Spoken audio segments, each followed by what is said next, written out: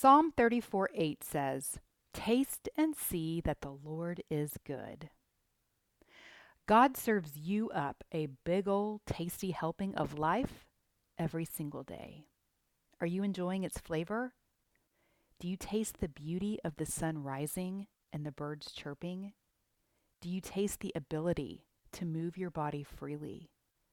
Do you taste the honor of serving through your work? Do you taste the freedom you enjoy as an American?